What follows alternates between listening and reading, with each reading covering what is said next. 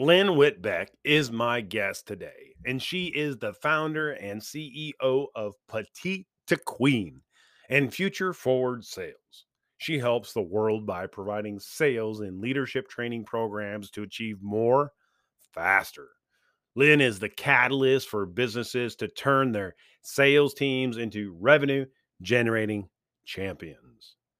Lynn is the co author of a highly regarded book called Practical Wisdoms at Work. And this quick read provides insights to navigate situations, challenges, and opportunities that arise every day in business, teaching you how to broaden your career with skills that will set you apart. Now, you may have seen Lynn in USA Today, the Huffington Post, the Chicago Tribune, and many, many more. And me and Lynn, we had so much fun in these first 60 minutes that we actually had to do it again. And so stay tuned next week for part two. But without further ado, let's jump into part one. So let's get started.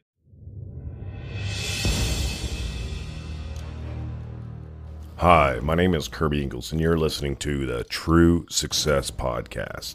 My goal is to help you find true success by helping you live a rich and satisfying life, a life of happiness and meaning, and becoming a pillar of your community.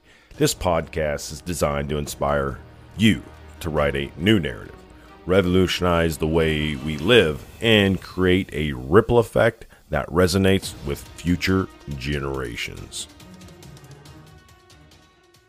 All right, welcome back to the show, everybody. I'm here with Lynn Whitbeck, and she is on her way to building success and experiences in these executive leadership roles. Lynn is going to share with us lessons that she's learned along the way to supercharge your career in this episode. Lynn, please introduce yourself and tell us a little bit about yourself.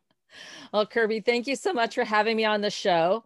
I am I would call myself a serial entrepreneur because I've been in sales my career, and sales taught me everything I needed to know about leadership. Mm-hmm. I really recommend everyone have sales training because sales is leadership. And as I climbed that corporate ladder and learning all these things, I moved into executive roles. Later on becoming a COO at two different startups. And eventually starting my own business. And once again, it's about sales because I think for me, it's sort of my core value. I love helping others. I like to be of service. And that is what gets me up in the morning and so excited. And to be honest, when you sell a product or service that really makes a difference, that helps people, you're making their life better. And so to me, that's what it's all about. And it's whether you're doing coaching, if you're selling, a widget or a part, whatever it is, you can really make the person that you're working with, the company that you're working with, you can take something off their plate. So that's what drives me. Oh, I love that. I love that because, it's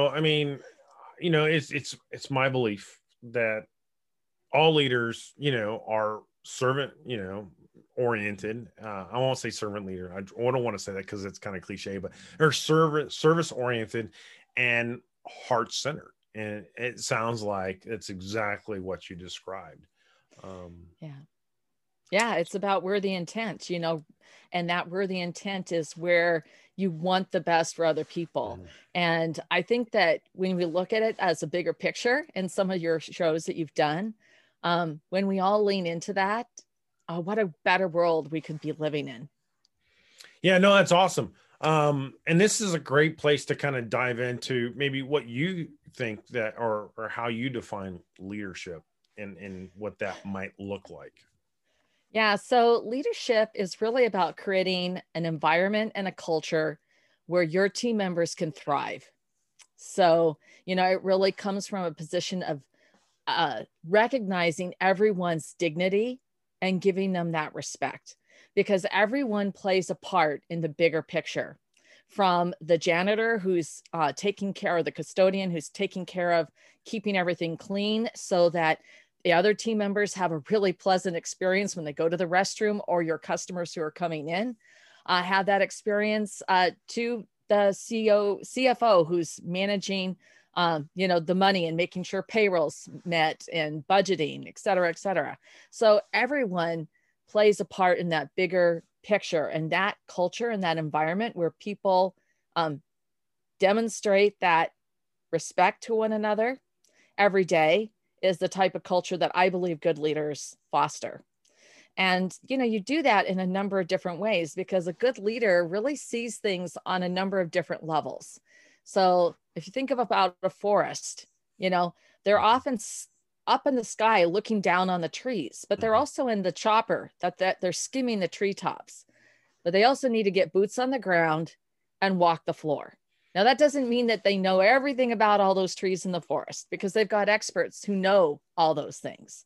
But they need to have that experience and that knowledge, some working knowledge of what goes on in the day-to-day to have the work go through the operation. So those are two really big pieces that I think leaders bring. And finally, the third one is really being that point where you reject complacency, that you embrace and encourage new ideas and alternate angles and views, so that you can look at something from a different angle. As I already said, it's sort of like shaking up your paradigm, because everything you don't have lives in that world.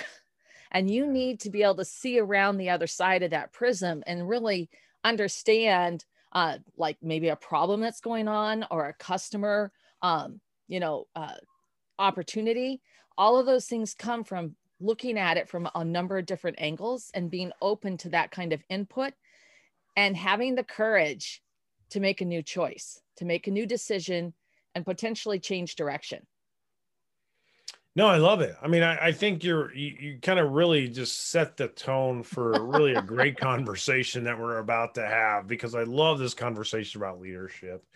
And I know you didn't get here overnight, right? I mean, you just didn't. This isn't all just a poof and this happened. So you must have twitched her nose. Yeah, you must have started somewhere. And so where was that somewhere? I mean, and how did all this come about? Well, honestly, it started because I got my first sales job, and not intentionally. Yeah, honestly, I got the sales job because I had finished graduate school. I'd gone to work for a company just to literally let my mind rest for a few months. And after 3 months, I was bored silly. And so I asked to go into outside sales. Now, one of the reasons I wanted to go into outside sales, I was actually the first salesperson for that company other than the owners. And I had to talk them into it, but otherwise I was going to quit, because, I just wanted to have the ability to grow in my career. And I thought, oh, if I do this, and I can make enough of an earning, I could probably go back to college and get yet another degree. But after 3 months, I just took to it. And in that first year, I was in sales for 9 months. I outsold one of the business partners. And my second year in sales, I outsold the other business partner. And I pretty much never looked back. And it was because I came at it with this burning desire to help others and to be straight with them, to have that worthy intent, to be curious, to think about what kind of risks that might be, like, well, if you're going to do this, have you thought about this, and to always do that heavy lifting also, so that when I came to them, if there had been a challenge, I already had a solution in place or had options for them and an opinion. This is what I would choose, but it's your decision. And here are options A, B, and C, sort of like, let's make a deal. Here are the doors. But by doing that, the customer made it really easy. Oh yeah. That's what I want you to do. And then same thing. If I wasn't sure like which address to ship something to, I did the heavy lifting and figured it out. And then I sent the email, or, I called them on the phone. Early on, it was calling them on the phone. Okay. Yeah, for sure. I'm like the dino roaming the earth, right? So when I was doing that, I would say, I'm assuming that we're going to ship it to the warehouse at this location. They go, yep, that's it, right? But I would always, but I just want to make sure that we get it to the right place. you know, and so that was, once again, I wasn't asking them to give me the information. I would come at them. And of course, as time has changed, there's so much of that heavy lifting that you can take on. And this isn't just in sales. I want you to know sales is leadership. So for those of you who are in your positions and you want to climb to that next tier in your career, you better start by managing up. And when you manage up, that means that you're doing that heavy lifting. You're anticipating things that your boss or the boss's boss or your peers are going to need. And you're ready to provide that. So I survived a bunch of different layoffs in corporate America, you know, at those high levels, because I did the heavy lifting, and my bosses, the presidents of the company, et cetera, they always knew that if they needed something, they contacted me, I would get it to them, you know? And it was that, like, I did what I not only went, you just go that extra mile above and beyond. And part of that's just organizing what you do, you know, putting it in a logical order, you know, how you file your items on your desktop. Anyway, but all of those things go into not only being a sales champion, but a leader, a true leader. And that's going to help you as you climb those tiers.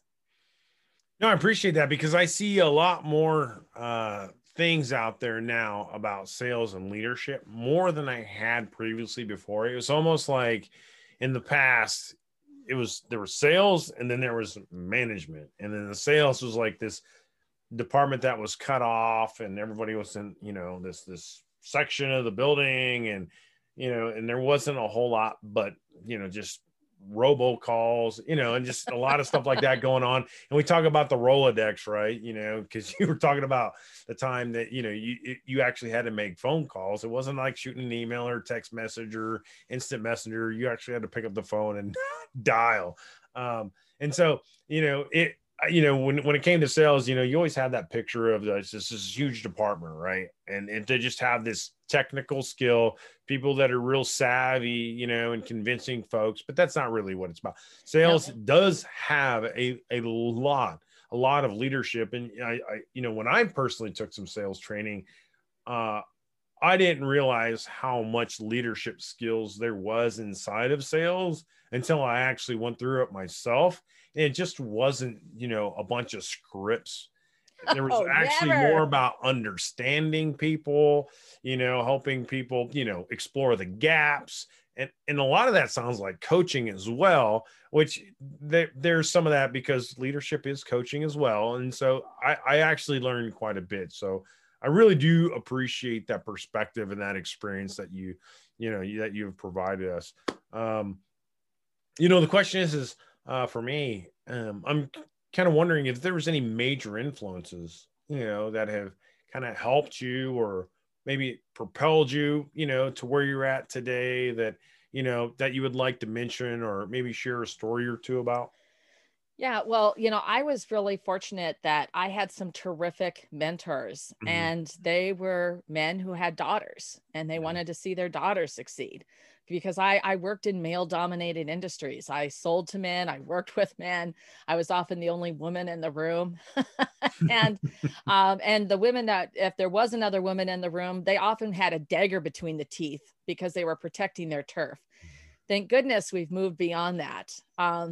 So I think that all along the way, there's also events that occur that we all sort of take that step back and we think, how could I have done that better? What could have come out of this? And some of those things that occurred, I think one of the biggest things was really learning how to be flexible with my style. And this was as I had moved up into a corporate vice president position. And I was used to sort of running my own little show, but I was working with peers, and I was working with one in particular that had a very different style and how she approached things, how she did things. And I was struggling with that. And I was like, okay, because, you know, you need to flex a little bit. And I was used to flexing with my customers. But this was different because it was a peer. And so we're on the equal footing. So I called a meeting, and I just brought it right out in the open. I said, you know, I feel that we have some conflict, that we're not gelling and working well together. And I know that I have a particular style that can be abrasive or, maybe isn't the best fit for you, what can I do that could make it better? What's the first thing that I could do that would help you? And so bringing that out in the open, then she was able to volunteer. We started having this conversation, and then it comes back around to where she then invites me, what can I do to make things better for you? And so by doing that, when you start that conversation and you sort of take it on yourself, it's not about them. It's not about who they are as a person. It's about, the style that you're not communicating effectively. And then how can I help you? What can I adjust? That opens up a really big window for them to then, start that conversation. Their defenses drop down. They don't get it defensive or wanting to attack. And instead, then they can reach that point where then they feel comfortable to say, well, how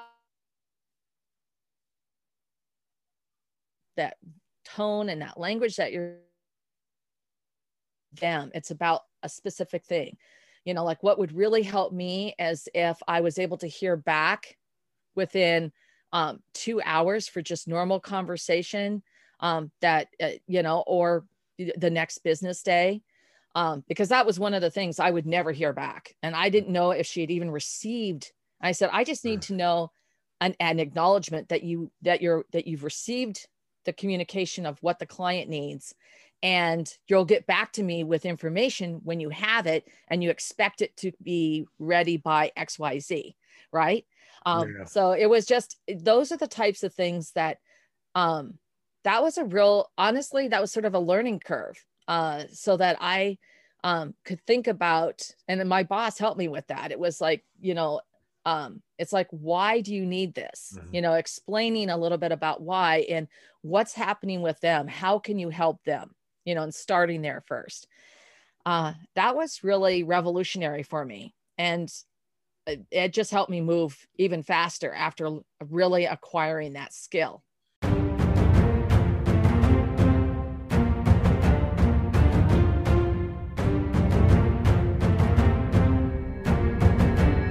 Thanks for listening to the True Success Podcast. Make sure you subscribe on Overcast.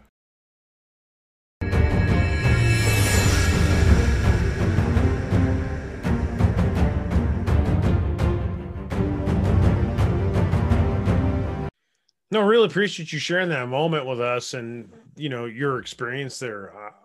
I think that's really important for a lot of people to hear that example. I noticed behind you, you have a couple signs, and, I kind of want to know a little bit about that. Can you kind of explain what Petite Queen is? And then the video Future forward sales. Future forward sales. So future forward sales. Yeah. It shows up now. So, but I couldn't see it for a second. But can you kind of explain, maybe what those mean?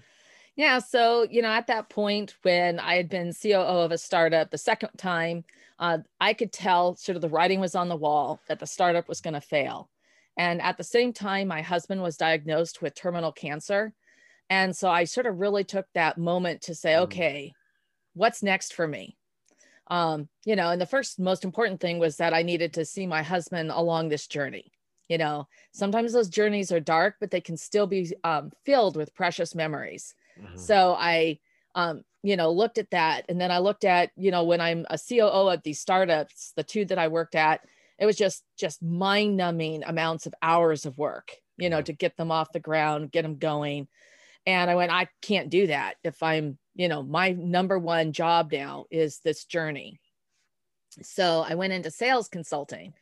And of course, I've been in sales. I, immediately had people, I just had to make a couple phone calls. I had clients who wanted me to help them with very specific projects and programs. And so I was doing that. And from that, as I was doing all of that and going on this journey, I sort of went, okay, well, what's after this? I don't want to sound heartless, but I had a life before my husband. I was going to have a life after he passed. Yeah. And so it was like, what's going to be next? And that's when I decided to form Petite to Queen, because my goal was really to help women learn how to climb that corporate ladder. There's so many skills there. I call them power skills. They're not soft skills, they're power skills that we don't know, men and women, when we get out of college, they don't teach you. It's literally on the job training where you make, just cringe-worthy mistakes. I mean, I can think of several of my own. And like, why can't we help them along the way to not do that? And how can we also really convey how important sales training is, whether you ever work a day in sales in your life, because you learn everything you need to know: how to work with different types of people, how to understand that a difference of opinion does not mean that the other person is wrong. They're looking at it from a different viewpoint, from a different angle, that they have different needs. Like a CFO is going to look at something differently than HR, right? So, how to negotiate for everything. So all of that came together and I started that business. So I'm going to take a glass of water here. No, go ahead. I just get so excited. So then from that, I continued to do the sales consulting, and that's what we were doing with Petite Queen. And I had a client point out to me that, because once again, I tend to be I worked with a lot of men. And so it was like, well, Petite Queen is really branded towards women. And if I'm going to recommend you to someone, they're going to go and look at your website. So that was a major pivot I made this last year, is that we started the second site called Future Forward Sales, empowered by Petite to Queen. And it is just all about sales. It's really into our sales program. I've got a 4-part masterclass that's going to be live in a few weeks, probably about the time this is published. So yeah, that's awesome. And so that's just sort of a different place. So where people find us, they can, see that sales, and it's just gender neutral. No, I appreciate that. That's awesome. Thanks for explaining that. I mean, I think that's really important, for a lot of folks to understand. And I mean, you've already said several things that I can think of, and just previous conversations that I've had over the last week with folks that I've worked with, that they've just had questions, and I think you've probably added a lot of value to them. And, one of them was our earlier conversation where you talked about, like, you were the only woman in a male dominated industry. And I'm actually working with a member now, and she's the same way. She's the only woman in a male dominated industry, or at least, in her surroundings, and, trying to strive through those challenges. And then the other one is you mentioned that there's a lot of things that you learn that college doesn't teach you. And the question, I have a gentleman who's getting ready, he's actually in his upper management level right now as a director. And he's looking at potentially going and doing an MBA. And he's like, it just keeps haunting me. It's like in the back of my head, like, this is something I need to do. And I'm like, well, why do you need to do that? I mean, it's just, is it going to teach you anything that you don't already know, or is it just a certificate? Like, there's probably other ways that you could gain some of the gaps that you feel like you have. It's just, we have to figure out what those gaps are and, and explore those and figure out ways to, acquire that knowledge and those experiences. And so I'm like, just, it just, I was like, MBAs were created in the 80s for us to kind of have something that's certified middle management, right? To be able to kind of move through the structure. And then it just became, everybody had to have an MBA, and now, everybody has one. And so I was like, it's not necessary. It's once again, it's sometimes people do get hung up on those labels. Yeah. And, but also companies can get hung up on those labels as well. Mm-hmm. So if you're looking to move around, that can be, which is, at the end of the day, it's really about whether or not you're a good culture fit within the organization, because all those skills can be taught. Like whatever, I don't remember when I was getting my MBA, I don't business math, whatever. I just don't remember. It was a long time ago. But what I actually have always practically used is all my on-the-job experience. And just all these little nuances of recognizing different things, You know, it's just like, you know, that we have the power to choose. We have the power to choose and make a new decision. Like in business, I mean, that was like hammered home. I would see corporations that had made a decision and they just wouldn't budge from it. And it's like, this doesn't work. You're just spending gobs of money trying to make this work. You know, it will never work. And I don't care how much money you spent on it, it's gone. Let it go, you know, and have the courage to own it and say, you know, because there are things that we learned. Now we learned what not to do. Now we learned what we really need. Yeah. Now we've learned how we're going to be able to implement this and choose a new path and invest your money the right way. Right. So anyway, but all of those things, I probably digressed here, but you know, people do get caught up in those types of labels. And I guess that was something that, you know, once again, like when I was in high school and college, I could shop at Nordstrom and get like two things, or I could shop at Jacques Penney and Shea Sears and I have a whole wardrobe. Yeah. So I guess that from an early age, because my mom gave me the choice, I had the power to choose. This is how much money I had in my clothing budget. And it was like, wow, I can buy a whole wardrobe here. I don't need Calvin Klein stuck to my butt, excuse me, but I can get by with, you know, Levi's or something else. Yeah. Because I get to buy 3 pair, not one, right? I mean, it was just the whole thing. And I still remember being at, you know, at a conference in Japan. And I was speaking with the group, and afterwards I had a couple of people came up and they were looking at my gold necklace. And the gentleman's, one of the gentlemen said, "Oh my gosh, I just love that. When you got that at Cartier, when did you get it?" And I was like going, "What the?" And I'm going like, and my actual response was, I would never pay that kind of money to buy something like this at Cartier. You know, no, I think I got this at that time. It was at Nordstrom, but it was costume jewelry, you know? And I was just like, are you kidding me? I mean, yeah, give them my arm. That's a down payment on a house. Anyway, so we do get caught up in those labels. Yeah. And I think that for some people, it's, you know, it's part of it's a mindset. And you know, I think they have to work that through and that confidence to go after things without that label. But sometimes it can be a real block because the people that you're going to be applying to or who are going to be reviewing you, they're going to look for that label and they can't see beyond that. So and that's what I told him. It's a double-edged sword. Yeah, that's why I told him sometimes those things are cultural, you know, and it's just an organizational cultural thing. And it's just something that you have to do. And maybe you have to power through it. That's why I really love the fact that you talked about the power skills, you know, that you learn outside of all those programs, that those programs, the academics really doesn't teach you. Only getting in there, doing the heavy lifting, and, you know, and rolling up your sleeves and just getting dirty, you know, and you learn from those. And, you know, obviously, you know, you earlier talked about, you know, good mentors and, you know, folks that have helped you along the way, you know, and asking, you know, I think it's really important. If I could advocate for anything, is advocate for a mentor. I mean, or a coach, right? Yeah, so, absolutely. If you don't ask, you don't get. Yeah.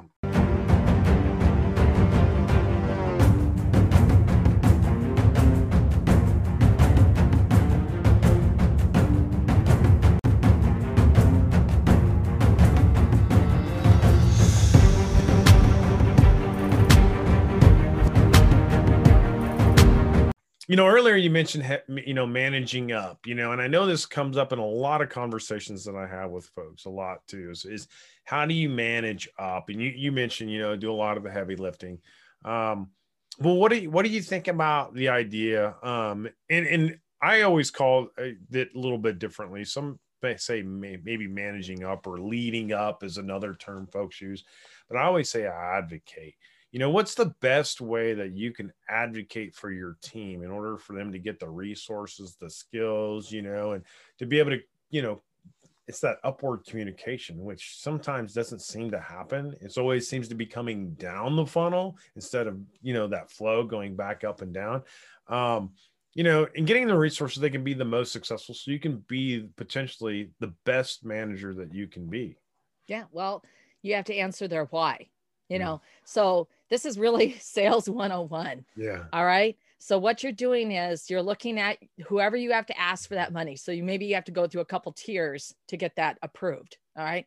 But for your first direct boss is the gatekeeper. Mm-hmm. And you have to think in terms of his or her why. Okay. Mm-hmm. So what do they want, need, or lack? And how is this going to benefit them so they can what? Because that's what you're selling. So they can. Mm-hmm. So if you need to have a new tool in place, you want to get to that so they can. Mm-hmm. Like I'm going to use an example because I happen to be on it this afternoon, Canva. We want to invest in Canva for our entire sales team. And this is why. So you really want to get to the so we can, because then we can create customized graphics for our clients in 2 minutes and send something that's going to have real resonance that they're going to click back to so that we can grow our sales and we can close more sales faster. All right. Your boss is going to go, wow, okay, I want to close more sales. Mm-hmm. I want to close them faster and I want to make things more efficient. You just answered all these so they cans. So their department's going to be more profitable, right? Their numbers are going to look good. You know, they're going to look good to their boss. So whenever you're doing those things, and then for each group, like when you are doing a presentation, so you're presenting, you know, a new, implementation plan, how you're going to do something, you're going to have different stakeholders in the room. They all have different whys. And one of the things you need to do in that presentation is you need to answer those, right? You need to anticipate objections and actually go about a way to answer them up front. You know, anticipate their questions so that you can answer them. You need to make sure that they can lean in and you get them engaged in the conversation. How would this help your team execute on XYZ? So if you know that this is going to make a difference and make them more effective and efficient, by introducing that, then they can get excited about it and say, well, yeah, this would help us do blah, blah, especially if they understand the concept, right? And then they're sharing that to the rest of the group. And you want everyone leaning in and actively participating in the conversation. It's not about you. It's not about this great idea that you had. It's about how this is going to help the organization and move everyone forward. Because ultimately, the decision maker is going to see all this and they're going to go, I'm sold. I don't need to know anymore, because they don't need to know what goes on the boots on the ground, but they do walk the floor and they need to know everybody's going to be doing their job effectively. Right. So that is my advice on those types of situations. No, that's awesome. I like that. I mean, I like that phrase, so I can. It also brings up a memory of mine when I was, I would go to these meetings every couple of weeks. And we would show these presentations, you know, and we always say it was death by PowerPoint, but PowerPoint never killed anybody. It was the presenters, right? Bad presenters, you know, it's not PowerPoint's fault. It was a tool that we could use and we just misused it. And we would look at these slides and he would always say, what's the big so what? You know, and so I can, right? That's kind of what he was really looking for. It's like, so I can do this, or so we can do that, or so we can help the organization do this. And it was always I was just got me. He's like, what's the big so what? And initially I was like, how rude, you know, like, what's the big so what? I put all this time and work into this slide to make it look pretty. And I created, 50 of them. And he's just like, okay, well, what's this supposed to mean to me? And so it was really about tailoring things down, getting to the point, which I kind of think leads into a little bit into the next conversation, which you may have, if I'm not wrong, you may have already kind of answered the mail on a little bit, because I think you kind of led into it. But, how do you prepare, lead, and really just communicate your points in these meetings that we seem to always be in? And I come from, an understanding. I mean, obviously, most folks know that I've been a big proponent of Toastmasters International, which teaches you about communication, leadership. And one of the underlying things that most people don't talk about is how to be effective and efficient at meetings, right? Yeah. And so clear, concise, to the point, and organized is like a huge key to that. Yeah. So, well, you start with an agenda. Mm-hmm. Yeah. Right. Yeah. And the agenda is really clear. You give people that ahead of time. And then you get right to the point. What's the crux of this? What do we need to do? And then gather input. And if you start to get off in the weeds, or it's gonna, okay, we're gonna table that. We're just gonna move on to the next item. We'll revisit this offline. If you're on a virtual Zoom call. You also want to make sure everyone in the room is collaborating. Excuse me. Then that's a culture thing too. So one of the things that I'll do is, if I have a team member who, I have a couple of them that will really be quiet. So I'll ask them specifically, well, what are your thoughts on this? How would this impact the work that you're doing? And then draw them out. So tell me more. I'm curious about this. So you're asking them things that they don't feel that they're being put on the spot, or they're defensive, and instead them out. And the other thing is that this is advice for women. So if you're in that room and you have a great idea, you voice it, nobody seems to hear you, and then Bob next to you says, oh, we should do this, and he repeats basically, and then everybody's like listening. So here's the thing. You go, oh, Bob, I'm so glad you like that idea. This is where I thought we'd take it to the next. You like my idea. This is where how we can take it to that next level. And so you bring back the ownership, ladies, but you do it with grace and kindness. Okay. You don't need a dagger between your teeth, but you need to stand your ground. No, that's perfect. I mean, I think that's awesome. I like the craftsmanship in there, and and it sounds like there's a little bit of salesmanship in there as well. And so that's awesome. March was Women's International History Month, and we kind of left that, but today is obviously April 1st. So it's April Fool's Day.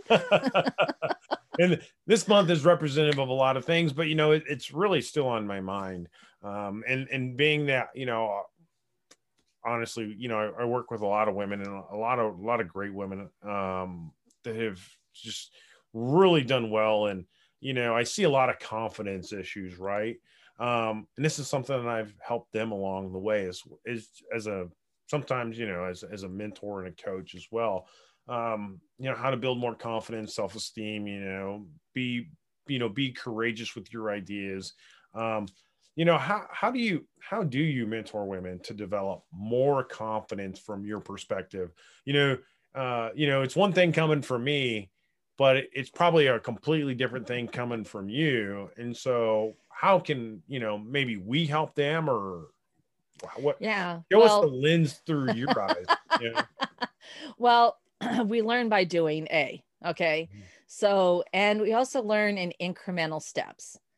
So as an analogy, I used to water ski, right? I learned how to water ski by being pulled out, from the shallows with both my skis on, that slow plow. Eventually, you started where they could go really fast and you get pulled out. And then, you're dropping your ski and you're putting your foot behind. Pretty soon you're being pulled out on a single ski. And then eventually, you're on a dock with a single ski with one foot on the dock, and you yell, hit it. And you jump right in the water, and you're on that ski and you're blazing, baby. And you're jumping the wakes. But I didn't get there overnight. It took years, actually. But the point is that we learn in incremental steps. And the best way to build that confidence up is to go about finding a way to build that confidence. Toastmasters is a great example. Taking on a leadership role in a community event, so that you're organizing it. I did something like that early on, where I was the committee chair to getting a new park put in. And, so I had to make presentations to City Hall. Well, that wasn't work, right? It wasn't my workplace, but I got to make those presentations. And yes, I was nervous, but it wasn't as threatening. But I learned by doing, and I got more confident. And then I could go and do it inside of a meeting, right? And so, and get bigger and bigger until I'm making presentations at huge conferences and events. So, you don't do that overnight. And the other thing is, sometimes you show a little humility.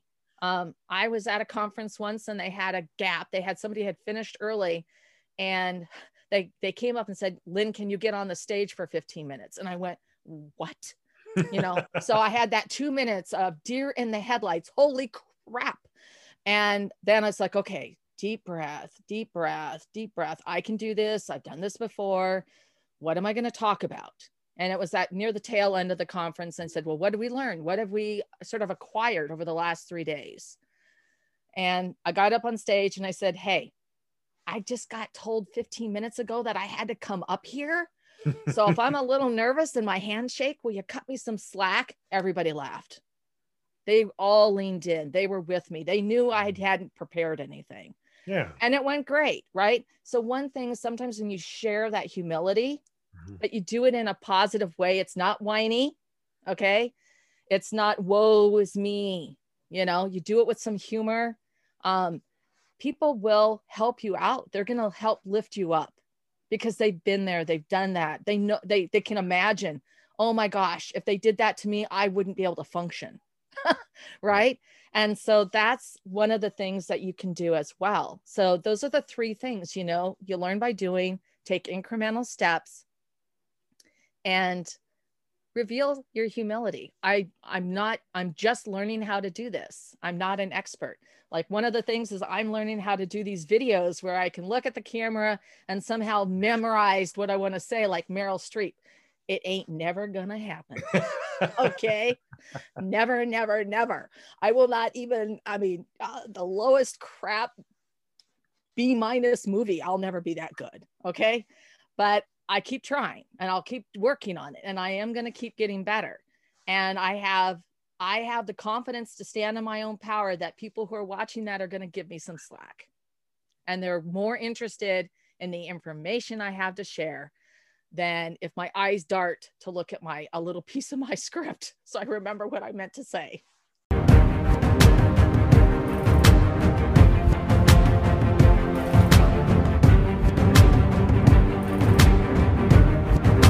Hey everyone, this week I'd like to share with you a review from Matt Zinman. If there's any one thing about Kirby, it's that he does his homework about guests and develops pointed questions that, in all candor, have never been explored in my prior interviews. I've no doubt that his audience agrees with the value this provides. Thank you, Matt, for that wonderful review.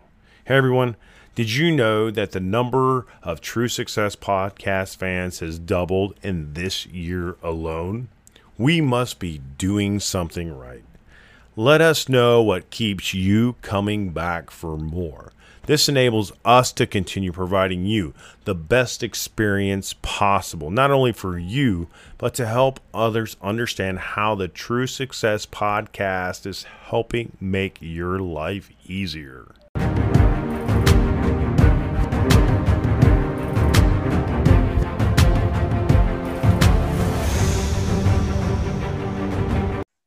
No, that's great. I mean, that's awesome. I like the fact that you were talking about being, humble, and I'm thinking during that process, like being raw, real, vulnerable, and just going with the moment, and just allowing it to kind of take you, and just allow the words just to come from your mouth.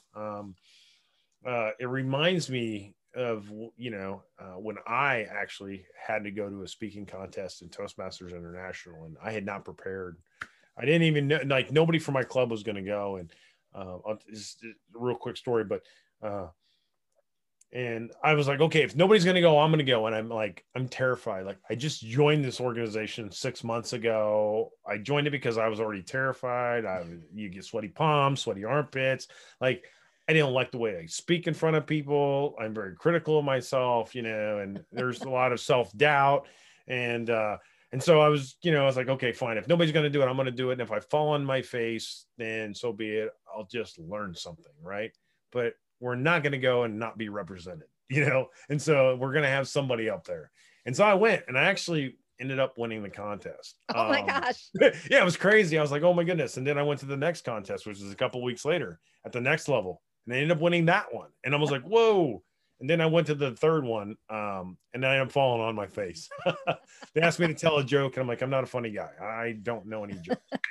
And so, but I will tell you, when I got up there, what was most amazing about that experience, and this is why I want to encourage people to do hard things like you were just talking about, and that's the moral of the story, is I got up there and I fell on my face. I didn't know a joke. I didn't really think I was a funny guy. And we've been laughing, right? It might be a different type of humor, but I just couldn't pull a joke out of my pocket, right? Like they asked me to do. And I explained something else, why I couldn't tell a joke, my demeanor, my personality. I'm a very driven person, I'm demanding. I just talked about my personality and, just why I just don't engage in like that type of humor. And I left and I sat down and I just thought I was an embarrassment. I embarrassed my club. I embarrassed myself. I couldn't answer the question. I was just beating myself up, and all that self-doubt started creeping right back. And I started thinking like, why am I doing this? Why am I wasting my time? I just need to move on. I just need to forget about this little pipe dream that I have. And as soon as we had our first break, like you wouldn't believe, like I had like 10 people that walked up to me and said, that was amazing. Like if they would have asked me that question, I would have just stood there in silence. I couldn't do that. Like that was courageous. And that after that, I was just like, okay, here we go. And that was like, it built my confidence back up. So you just really don't know in that moment who you're really inspiring.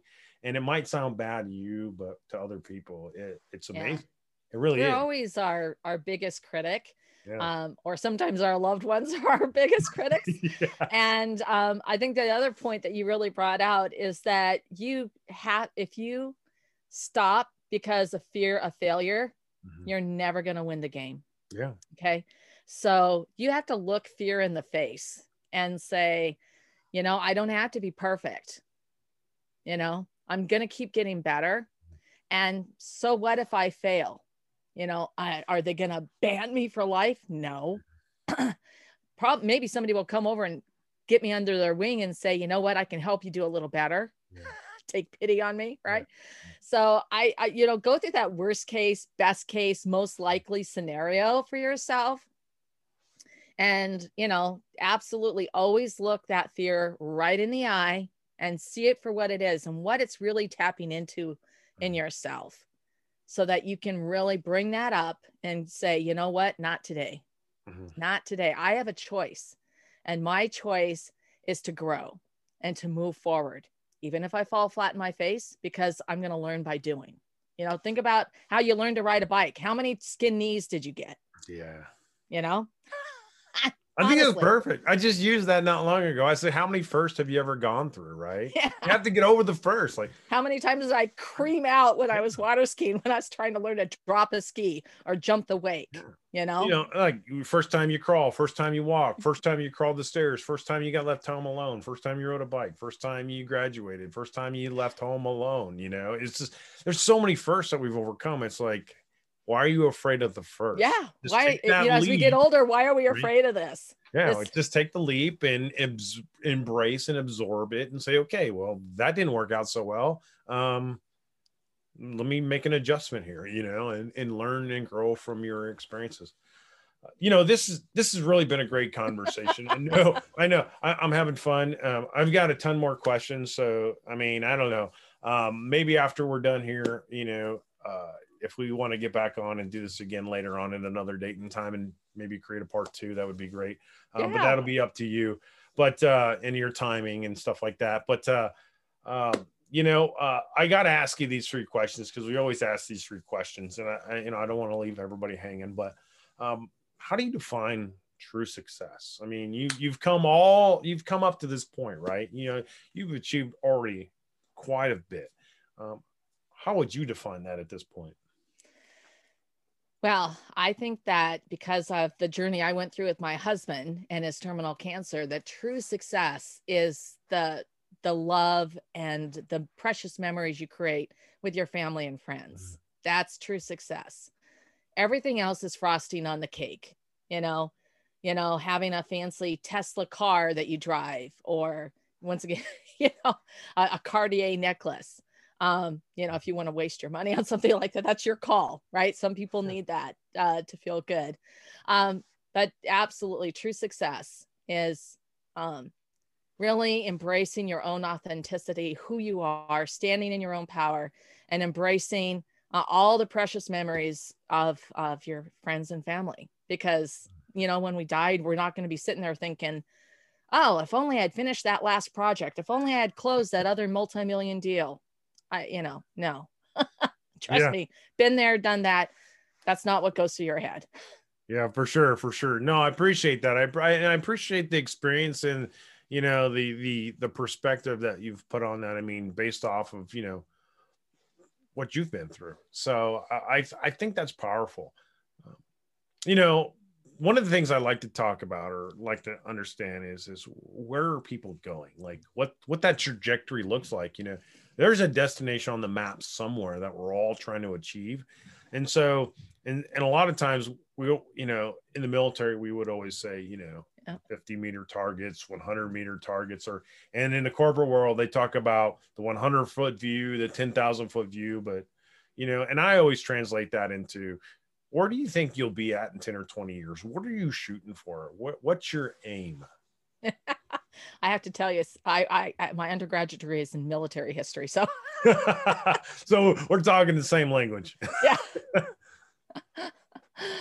Okay. So, I think one of the, you know, for me, where I would love to be is doing events, on-site events, conferences, except a completely different format, Mhm. not talking heads, where you actually do the work. So where you have a presentation and then you break up into small groups and you actually do the work so that you can move forward. And at the end of that conference, you've actually achieved all of this work that you're actually, as you're doing it, you're applying to your business. If for sales, you're applying it to your sales, that you're building out the sales strategy for your organization and everything that you need. And you walk away and it's done, it's built, and you're executing it right now. So that's what I would really like to get to at a certain point, and having them in exotic locations, you know, having a conference event in Iceland or in Bali or something like that. So we have a little bit of fun too. But that where we can also do some networking, making these relationships where you're never going to sell anything else to them, but they're going to become resources for you. Somebody you can call and say, you know, have you ever encountered this? Do you have an idea? And so that's really where I would like to be. And not 10 or 20 years, but 5 to 10, Yeah. 5 years. Yeah. No, I hear you. I hear you. No, I appreciate that. Thanks. You know, thanks for sharing that vision and that insight of, you know, the direction that you're going or you're trying to go. And I'm sure you'll be there. I have no doubt in We'll my mind. see. We'll So see. yeah, I know. I believe in you. So, you know, last question. And then we'll kind of bring it home here is that, you know, Mother Teresa had this quote about if you cast a stone in the water, you would create a ripple effect, right? And most of us kind of already know what that means. But what is going to be your ripple effect? Like if you were to cast a stone, what would that be, and who would that impact, and how would that affect them? Well, you know, honestly, I hope that that message of, you know, coming at work with worthy intent, with that grace, dignity, kindness, that when people adopt just one piece of that, then that, you know, has a ripple effect of how that impacts other people. Mhm. So when they, you know, think about that and they adopt some of these tips that will help them in their world, in their life, then that's going to in turn impact someone else. When we give that kind of value and we provide that kind of vision for them to move forward, uh, you know, it's a beautiful thing. It's a beautiful thing. It's like how we help the world in our small way. It's not the Peace Corps, but you know what? It helps in a small way, and it does have a ripple effect. I love it. I appreciate it. And I appreciate you sharing your time and being here. And just, you've added a ton of value, and this has been fun. It's been fun for me. And I hope that everybody that does listen has as much fun and laughs just as much as we have and smiled. And so I just want to thank you for that. before we let you go, where can we find you? And if there's anything that you would like to leave us with, I mean, it's your opportunity. So yeah, absolutely. You can find me on LinkedIn, Lynn Whitbeck, and of course on either one of the websites. Future Forward Sales, I've got a terrific piece that's called The Pickle, Future Forward Sales /Pickle. And it's going to tell you how to answer a question that may seem completely weird or off the wall with grace and dignity. Because that's going to happen. Either your boss is going to ask you something weird, a peer in a job interview, somebody who just wants to see if they can get a rise out of you. And this is going to get you out of the pickle. And it can happen in work and in life and all kinds of situations. No, that's awesome, Lynn. And I really do appreciate it. For the sake of time and yours, and I'll let you go. But, I just want to say I look forward to seeing you in Bali one day. Well, that would be great. You could come on board as well. So, and I would love to come back. It's been a great conversation. I so value that, Kirby. Thank you so much. All right. Thank you very much. Have a good evening. Now it's up to you to put all this information into action. Please check out the links in the show notes, download a copy of the transcript, and support us by smashing that like button. Leave a comment or review on whichever platform you are listening to this show on. Now go out and carry this story forward. My name is Kirby Ingalls. I appreciate you listening to this episode, honor your service to others, and love the impact that you are creating. You've been listening to the True Success Podcast. I'll see you next time.